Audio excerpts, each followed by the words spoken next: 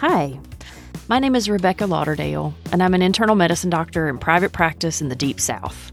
About 7 years ago, I was suffering from severe burnout and depression. I had 3 kids under 12, a demanding career, and I felt like I was failing at every role in my life. This was around the time that the first big data on physician burnout was published, and not many people outside academia had much awareness about the issue, much less any physician wellness or burnout prevention programs. And even in academia, the first physician chief wellness officer wasn't hired until 2017. So all there really were numbers about how many doctors were burned out, but not how to fix it.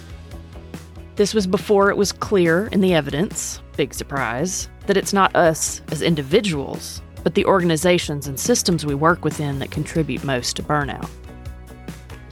Doctors are some of the most resilient people on the planet. So how is this happening to us?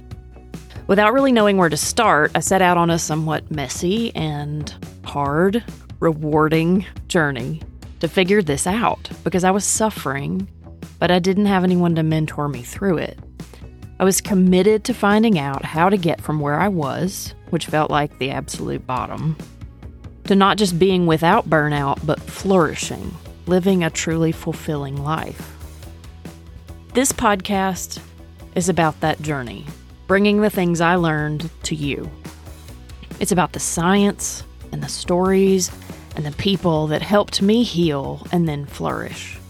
The things we've learned about well-being as a science, a burgeoning field now, and how those things can help you if you're struggling.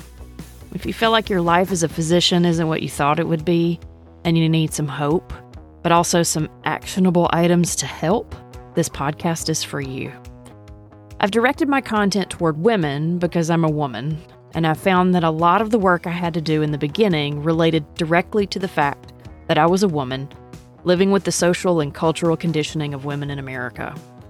There are strange things that happen when outdated expectations of gender roles are making you suffer and you try to change them. I had to work on some of that first before I was ready to change my practice of medicine. Regardless of your gender identification, though, you are welcome here with open arms. I promise you it can get better, and we need each other to do it. I hope you'll join me for the first episode, out soon wherever you get your podcasts.